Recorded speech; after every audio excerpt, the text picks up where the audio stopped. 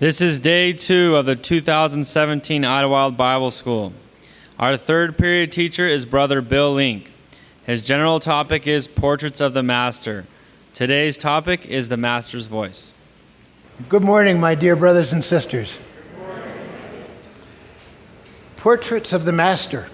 You know, the word master actually conveys something slightly different to our modern ears than is intended in the New Testament. Basically, the word master means a teacher. There's, I think, 3 different words translated master, but one of them is rabbi from Hebrew. One of them, the most common one, is didaskalos, the teacher. When we speak of Jesus as our master, it's not so much as our commander, although there is a separate word that's used exclusively in Luke to that effect. But we're speaking of Jesus as our teacher.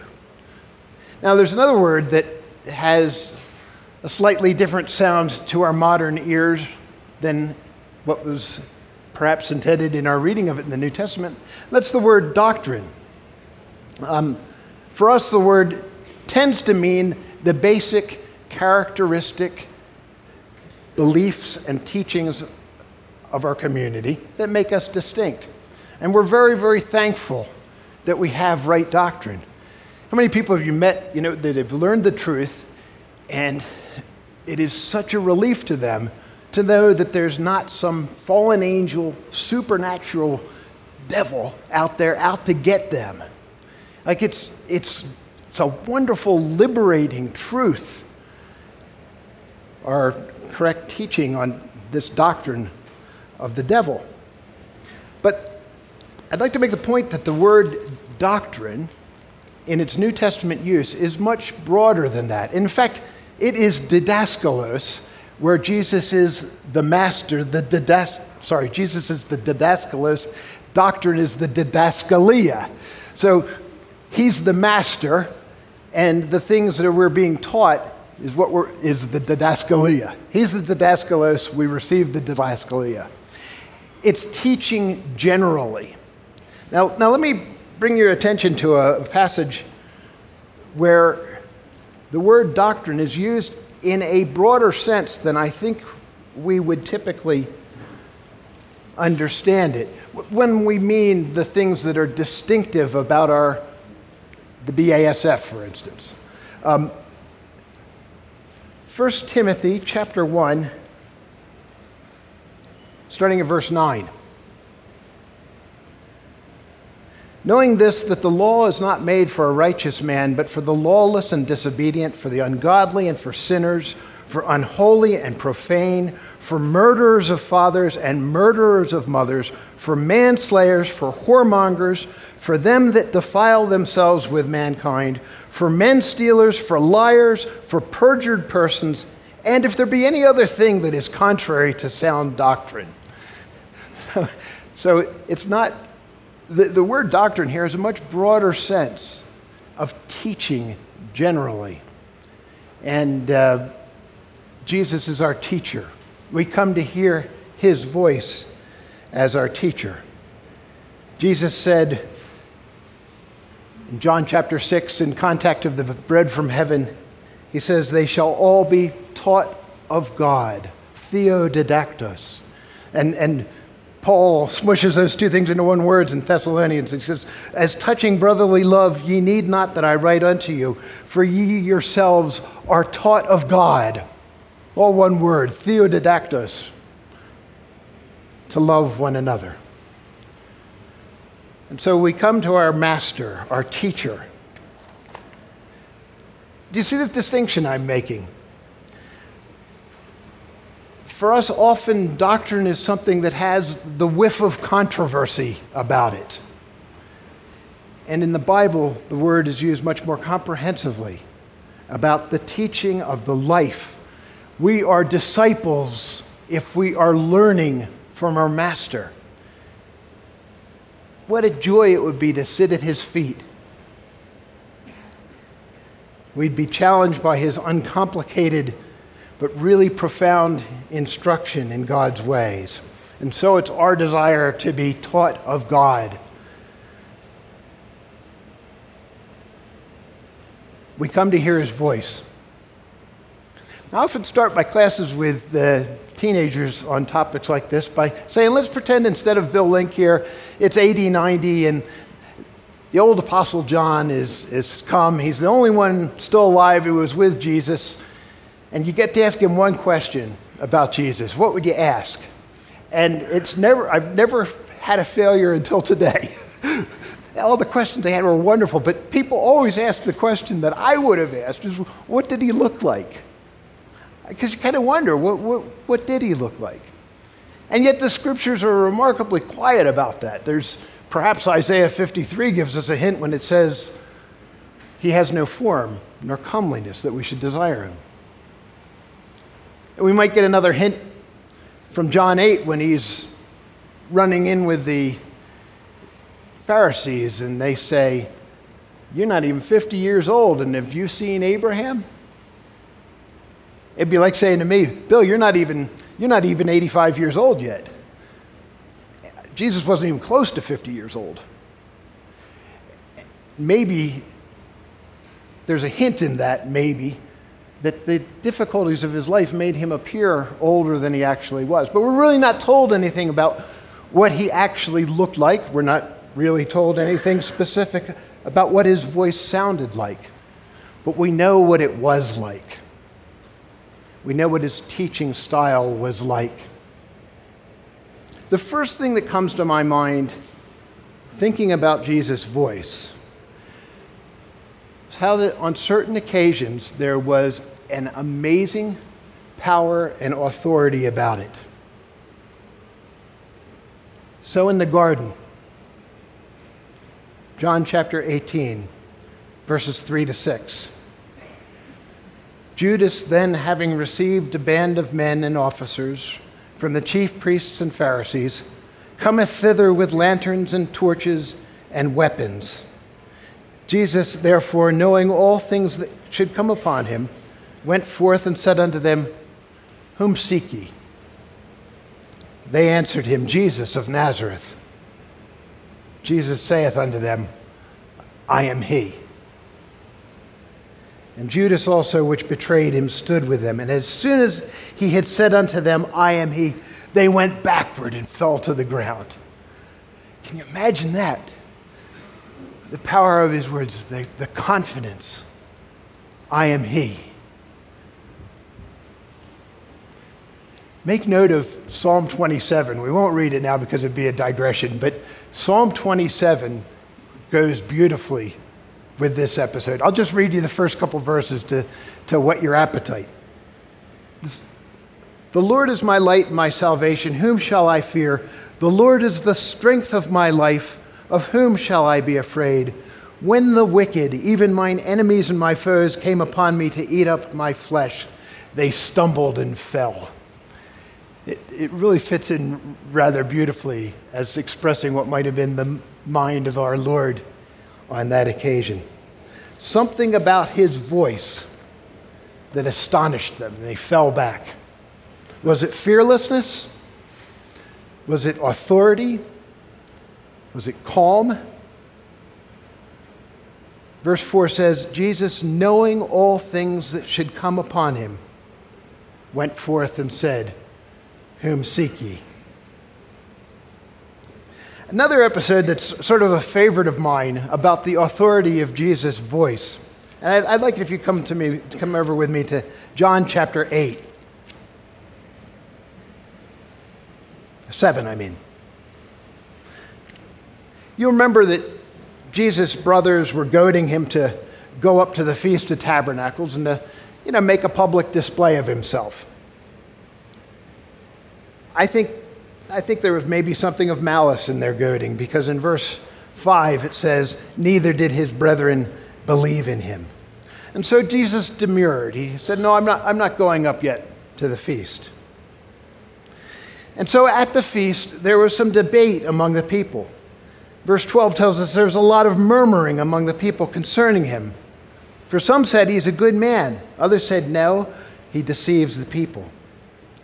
Then in verse 14, about the midst of the feast, Jesus went up into the temple and taught. And the Jews marveled, saying, How knoweth this man letters, having never learned? Jesus answered them and said, My doctrine is not mine, but his that sent me. If any man will do his will, he shall know of the doctrine, whether it be of God, or whether I speak of myself. Now come down to verse 28. Then cried Jesus in the temple as he taught, saying, Ye both know me, and ye know whence I am, and I am not come of myself, but he that sent me is true, whom ye know not. But I know him, for I am from him, and he hath sent me. Then they sought to take him, but no man laid out hands on him, because his hour was not yet come. And many of the people believed on him and said, When Christ cometh, will he do more miracles than these which this man hath done? This was all getting to be a bit too much for the Pharisees. You know, this guy, he's speaking in a way that's going to draw away our adherence. It's going to undermine our authority. So verse 32, the Pharisees heard that the people murmured such things concerning him. And the Pharisees and the chief priests sent officers to take him. They sent out officers with the goal of arresting Jesus. And some time goes by and the debate carries on. And you get to verse 45, and the arresting party returns to the chief priests and Pharisees. And they come back empty-handed. They've got no Jesus with them. They were supposed to arrest him. Verse 45, Then came the officers to the chief priests and Pharisees, and they said unto them, Why have you not brought him? The officers answered, Never man spoke like this man. Well, that wasn't the question they'd asked. Why didn't you bring him? Never man spoke like him. There's never anybody spoke with such authority. I love that episode because you can just imagine how it must have made those Pharisees who sent these officers out to arrest. And the men come back and they are just utterly convinced by the authority of Jesus' words. Never man spoke like this. There were times when there was about Jesus an authority and a power that put people in awe. So when they were going to throw him over the hillside very early on, he just went through the crowd and passed along. No big show. There's something about him, his power and authority. And I think when I think of the voice of Jesus, that's certainly one of the things that comes to my mind. There's another time. You notice here in John chapter 7, it said that he cried out. Some of the modern versions make it a little bit less emphatic a word, but it really is a very loud cry that he cried out to the people. And there's one other time where it's used in Jesus' life of him crying out, and it's from the cross. And when he gave that last cry from the cross, about which we'll speak later, it says that the centurion believed, who was facing him. Brother Harry Whitaker, in his studies in the Gospels, argues rather convincingly that the centurion would have been face to face seeing Jesus. And there was something about that cry, something about Jesus' voice.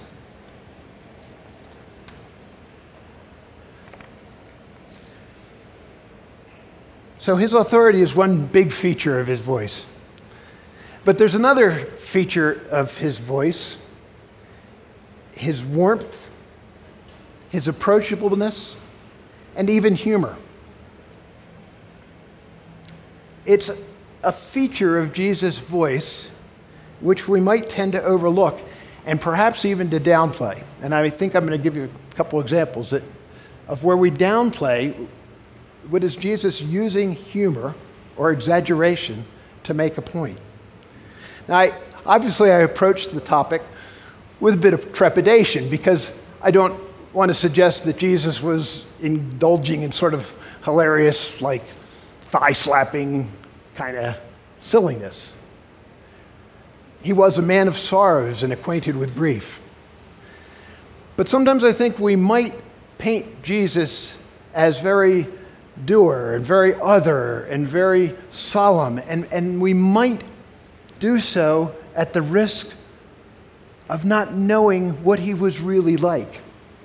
And there are undeniable examples of Jesus using wry humor to make a point and to make it very effectively. And once you sort of catch on that that's a possibility, it really shows what a great teacher he was, and the power of some of his sayings. So there's one or two that I want to show you that might not be familiar. And having seen that Jesus was using humor, that they actually kind of opened up to me.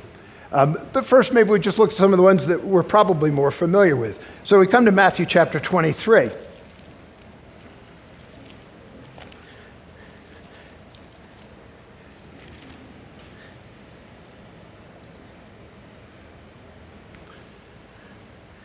We read in verse 1, that he's speaking to the multitude and to the disciples. And he's saying to them that he's not condemning what the Pharisees taught. He's saying, do what they tell you to do, but don't be hypocrites like they are.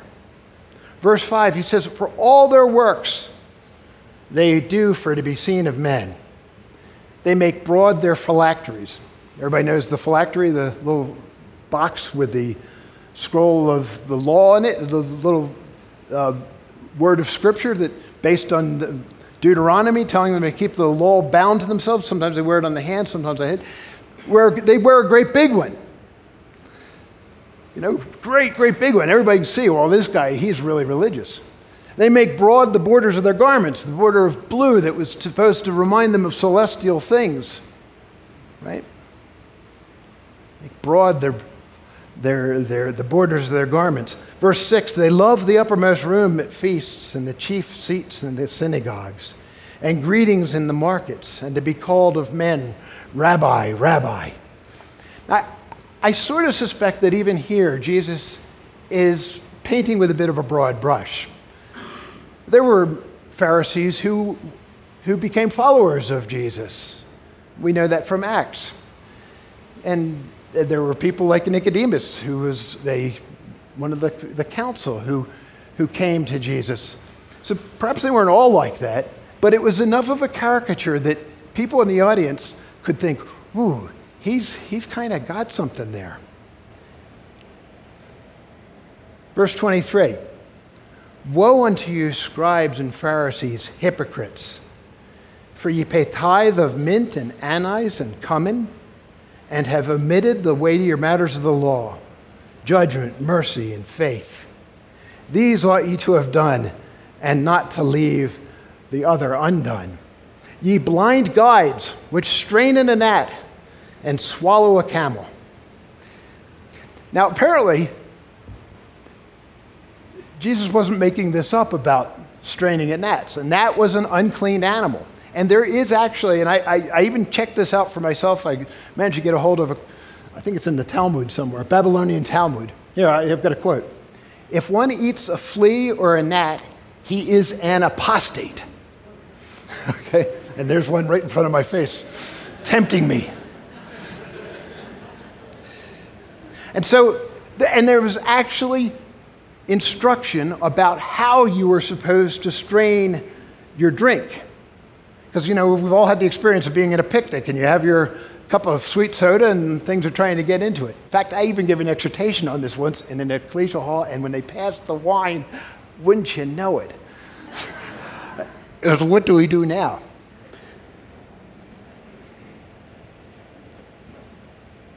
Now, Jesus could have said, these Pharisees, they have no sense of proportion. They worry about tithing the mint plant and the anise and the cumin, and they lose the bigger things. But Jesus uses this wonderful hyperbole. He's saying they strain out the gnat, carefully pouring the laws, their interpretations of the law said you had to do it in sufficient light to be sure that nothing slipped back in. And then they swallow a camel. And in fact, not 100% sure of this, but I'm pretty sure that it's a pun in Aramaic. That's Gimla and Gamla, or something like that, for the camel and the gnat. So Jesus is actually using a pun, which is kind of interesting in itself. I love what Brother Harry Whitaker says about this episode. He really captures it in his comments and studies in the Gospels. Here, then, is a biting caricature of Pharisaic attitude. This pious fraud is pictured as taking his concern for purity so far that he sieves his drink through muslin to eliminate the tiny midge which has fallen in.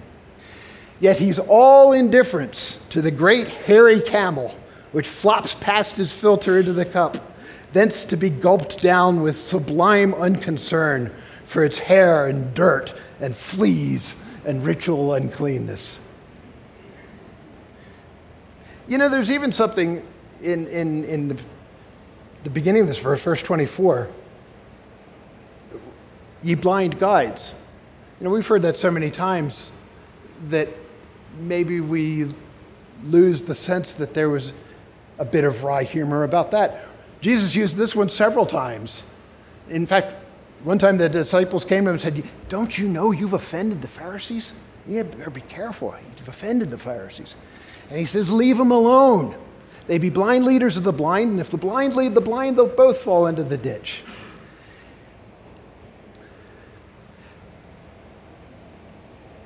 There's something in these sayings of Jesus that was very effective. Because, you know, you think of this thing of it's swallowing a camel, and you think to yourself, okay, now wait a minute. What about me? Am I capable of that kind of lack of sense of proportion? Am I capable of missing things that badly? And it works. It's a great teaching tool when we apply the thing to ourselves.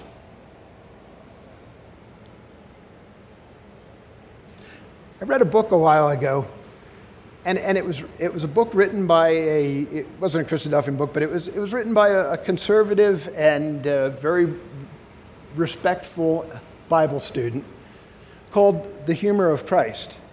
And he stacks up examples, and some of them I'm not quite as convinced about as others, but he pointed out, for instance, about the verse 27, you're like unto whited sepulchres. We know that they did that because when the people coming to Jerusalem, they didn't want to be defiled by going in contact with an unclean place.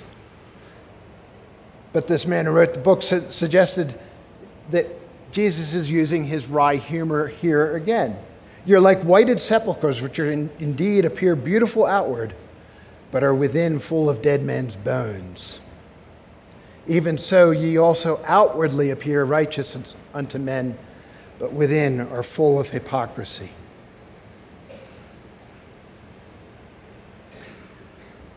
There's really quite a number of examples. And one of the young people in the class came up after the end of the class today and had one more that wasn't on my list. I was impressed. His was, I've not come to call the righteous, but sinners to repentance. You know, there's real irony in that when Jesus says that, because they went around, as Paul says in Romans, trying to establish their own righteousness rather than submitting to the righteousness which is from God. Right? He hadn't come to call the righteous, but sinners to repentance. Matthew 6. I can't imagine that these teachings of the Lord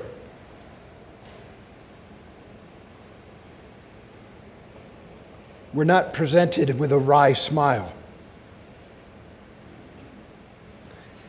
3 times in Matthew 6, we have the phrase, they have their reward. First one's verse 2. When thou doest thine alms, do not sound a trumpet before thee, as the hypocrites do in the synagogues and in the streets, that they may have glory of men. Verily I say unto you, they have their reward. They did this, they made their big show of giving alms so that men would see them. And they have their reward. They got what they wanted. I think even in this one, Jesus is maybe stretching things a bit about the sounding of trumpets. I know that in the temple there were big trumpet-shaped brass things that people threw their money in, and it made a noise going in. And often people will suggest that's what Jesus is talking about here. But this also says that it was in the streets. And I did they actually go out in the streets playing the trumpet? Or was Jesus maybe, and even if they did, the point to it is to make the point. It's just an incredible thing that you're doing this to be seen of men. Verse 5, when thou prayest, thou shalt not be as the hypocrites are, for they love to pray standing in the synagogues and in the corner of the streets, that they may be seen of men. Verily I say unto you, they have their reward. Verse 16, moreover, when ye fast, be not as the hypocrites of a sad countenance, for they disfigure their faces, that they may appear unto men to fast. Verily I say unto you, they have their reward. Go around looking miserable and unkempt as part of your fast, so that everybody will say, oh, Bill Link's fasting again. What a holy man. You got your reward. That's what you wanted? Fine, you accomplished what you set out to accomplish. But thou, when thou fastest, Jesus says, anoint thine head, wash thy face, that thou appear not unto men to fast, but unto thy Father which is in secret. And thy Father which seeth in secret shall reward thee openly. By the way, this opens up an interesting topic for conversation. We won't do it now, but should we fast nowadays?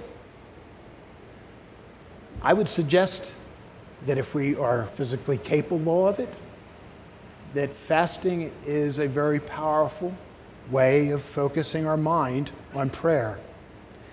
And I think we could make a pretty good argument that it's something that we might try doing.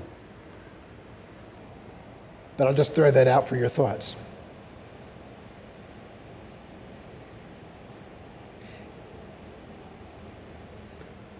Jesus' humor. Matthew 19. And we're going to talk later on, I think, about this occasion when the rich young man comes and says that Jesus, looking at him, loved him. And the man saying, well, what do I need to do? Jesus says, keep the commandments. I've done that. What do I need to do? Jesus, looking at him, loved him. It's one thing you lack. Go and sell all that you have, give to the poor, and follow me.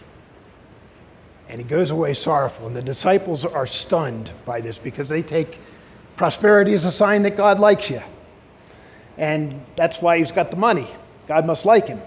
Who then can be saved, is their feeling. And Jesus says, Matthew 19, verse 23, verily I say unto you that a rich man shall hardly enter into the kingdom of heaven. Again I say unto you, it is easier for a camel to go through the eye of a needle than for a rich man to enter into the kingdom of God. Now, how many have heard the explanation that there was a gate in the wall of Jerusalem? Hands are up already. That was a real small gate. And if you had your camel and it was all loaded up with stuff, that there was no way your camel could go through unless you first took off all the baggage, and then the camel had to sort of crouch down to get through that gate. And that's what Jesus is referring to. Okay, so I think it's one that is wide. It's not just in Christadelphian circles that you'll hear that. It's all over the place, and it's simply not true. I think I can say that with a lot of confidence. I've looked in a number of, here's the MacArthur New Testament commentary. It says, there's no evidence that such a gate ever existed. Nor would any person with common sense have attempted to force a camel through such a small gate, even if one had existed. They would simply have brought their camel into the city through a larger gate. Now, this gentleman who wrote the book about the humor of Christ, I'd like to quote something from his book as well. He says, of all the mistakes which we make in regard to the humor of Christ, Perhaps the worst mistake is our failure or our unwillingness to recognize that Christ used deliberately preposterous statements to get his point across. When we take a deliberately preposterous statement and from a false sense of piety try to force some literal truth out of it, the result is often grotesque. Because they cannot bear the bold figure of the patently impossible, they say that Jesus did not really mean by the eye of the needle, that through which people put thread for sewing. He meant, they say, a gate in Jerusalem which was so low that a camel could wriggle through it only with extreme difficulty, and even then without his load, which had to be removed. Thus, many moderns believe they save the words of Christ from appearing preposterous. What they miss by this devious explanation is that there is good reason to suppose that Christ meant his words to sound preposterous. There was no way, this is where the pun in Aramaic, the gimla, I think it is, the gimla and the needle. There's no way a camel can go through an eye of a needle. There's no way that trusting in our riches. So this morning with the young people, I said to them, okay, what's the chapter about faith? Hebrews 11, they were faster than you. What's the chapter about love? Right, what's the chapter baptism? What's the chapter about our attitude towards money? Ah, somebody's got it. 1 Timothy chapter 6, an entire chapter. And it's one that living in this prosperous society that we do, and we might look around and say, well, look, I'm not really all that well off. But when we compare ourselves to what we saw on the screens last night, and through history, we need to be very concerned that it is difficult for those who trust in riches to inherit the kingdom of God. It's like a camel going through the eye of a needle. It just doesn't work. Just have a look at 1 Timothy chapter 6. End of the chapter, verse 17. Charge them that are rich in this world, that they be not high-minded, nor trust in uncertain riches, but in the living God who giveth us richly all things to enjoy. That they do good, that they be rich in good works, ready to distribute, willing to share, laying up in store for themselves a good foundation against the time to come, that they may lay hold on eternal life. See, these are really first principle doctrines. We really need to take it to heart. We ask ourselves, like Brother Phil, have I been converted? You know, challenge ourselves with these first principles. Luke chapter 18. Starting at verse 9. He spake this parable unto certain which trusted in themselves that they were righteous. Whew. They trusted in themselves that they were righteous, and as if that's not bad enough, and despised others. Two men went up into the temple to pray, the one a Pharisee, the other a publican. The Pharisee stood and prayed thus with himself. That in itself, he prayed thus with himself. God, I thank thee that I am not as other men are, extortioners, unjust, adulterers, or even this publican. I fast twice in the week. I give tithes of all that I possess. I kind of think this must have been a composite figure in the Lord's teaching, that it's hard to imagine that anybody could be that brazen. But he's making a point. Because by contrast, verse 13, the publican standing afar off would not lift up so much as his eyes unto heaven, but smote upon his breast, saying, God be merciful to me, a sinner. I tell you, this man went down to his house justified rather than the other. For everyone that exalteth himself shall be abased, and he that humbleth himself shall be exalted. Oh, there's other examples, but maybe we need to press forward. But my point in illustrating the humor of Christ is to see him as a genuine, real, and very, very effective teacher who knew how to paint a picture in the mind of his audience that would keep them thinking about things. There's the mote and the beam, right? You know, he doesn't say leave the speck in the other guy's eye. His eye, the judge not that ye be not judged. It's not. He's saying so that you could be like your Father that's in heaven. He's talking about being merciful. Nowadays, the idea of tolerance has taken judge not that ye be not judged and distorted that terribly into an excuse for anarchy. But anybody who's ever had a speck of dust in their eye knows that it is not a pleasant experience. And so you try to help somebody out. If they've got a speck of dust in there, say, hey, look, pull out your eyelid and roll your eye around, see if you can't get the thing out of there. You try to help them out. But if you're staggering around with a great big beam in your eye, you're not exactly in a position to be doing eye surgery. That's what Jesus is saying. And nobody wants that help under those circumstances. Jesus is saying that we should have generosity of spirit. It doesn't say that we shouldn't judge. He actually says in John 7, he says, judge not according to the appearance, but judge righteous judgment. Well, there's one last example that I'd like to get to of Jesus' gentle humor. It's just a phrase, and the point of it was one that I have to confess, for many years I had never caught.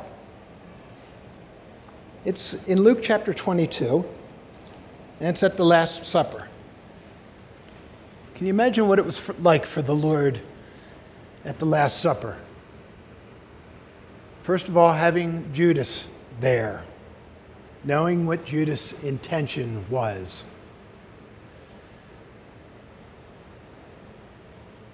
And then the accidental, I'm sure, but the insensitivity, the incredible insensitivity of the disciples to, at that moment, be arguing about who would have the preeminence in the kingdom, who was going to be the greatest among them. You know what, you probably are number 2, but I'm going to be number 1.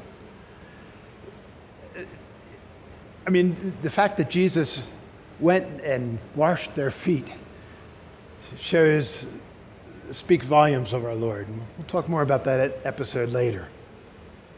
But here in Luke 22, we have sort of a briefer account of this episode. Verse 24, there was also a strife among them, which of them should be accounted the greatest. And he said unto them, the kings of the Gentiles exercise lordship over them, and they that exercise authority upon them are called benefactors. But ye shall not be so. But he that is greatest among you, let him be as the younger, and he that is chief, as he that doth serve. For whether is greater, he that sitteth at meat, or he that serveth? Is not he that sitteth at meat? But I am among you as he that serveth. I suspect that when he said, I am among you as he that serveth, that he's maybe referring to the foot washing that had just happened. I am among you as he that serveth. Ye are they which have continued with me in my temptations, and I appoint unto you a kingdom, as my Father hath appointed unto me, that ye may eat and drink at my table in my kingdom, and sit on thrones judging the 12 tribes of Israel. Now, the part that I've always not caught in this is in verse 25. He says, the kings of the Gentiles exercise lordship. New American Standard Bible and NIV both say they lord it over them.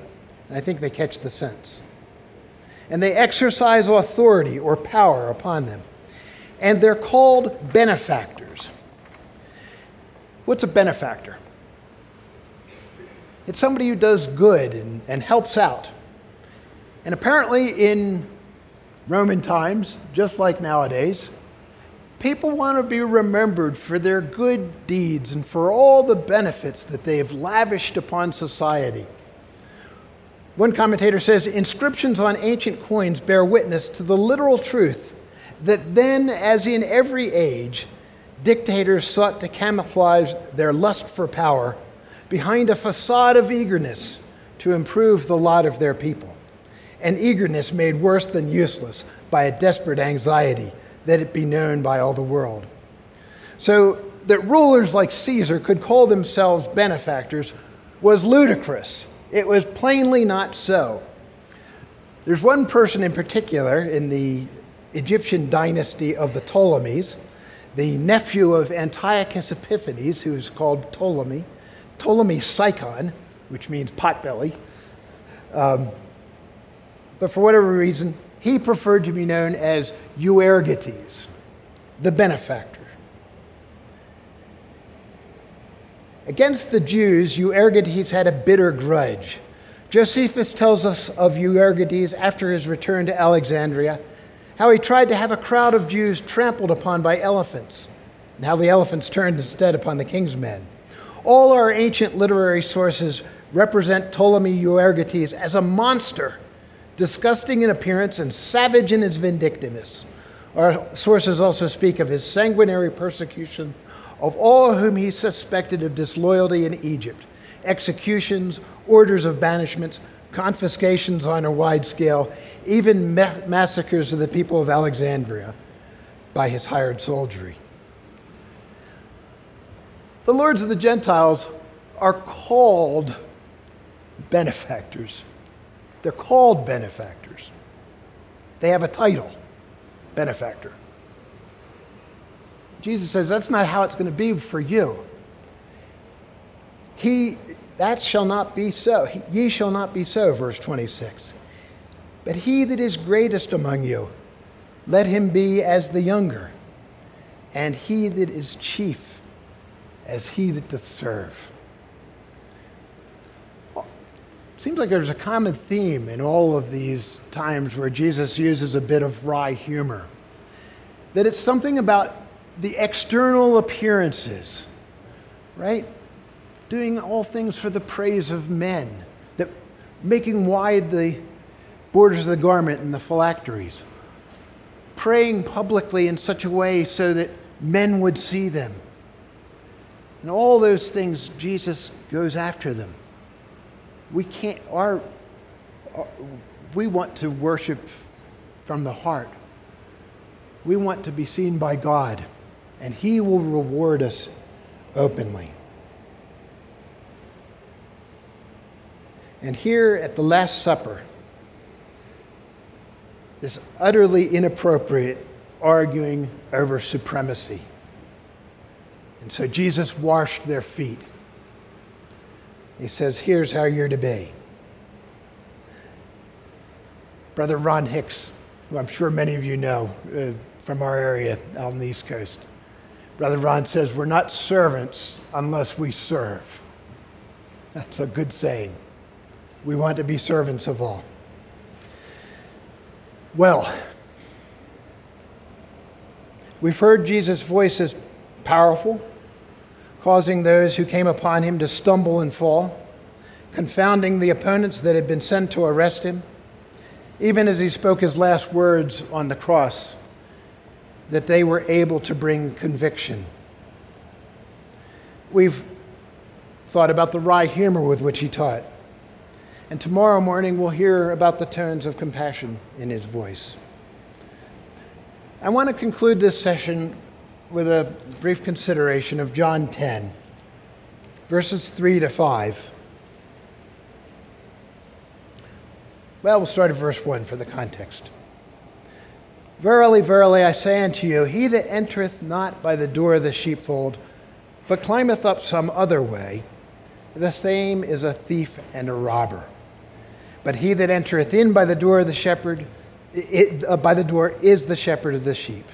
To him the porter openeth, and the sheep hear his voice, and he calleth his own sheep by name, and leadeth them out. And when he putteth forth his own sheep, he goeth before them, and the sheep follow him, for they know his voice. And a stranger will they not follow, but will flee from him, for they know not the voice of strangers. These are challenging words.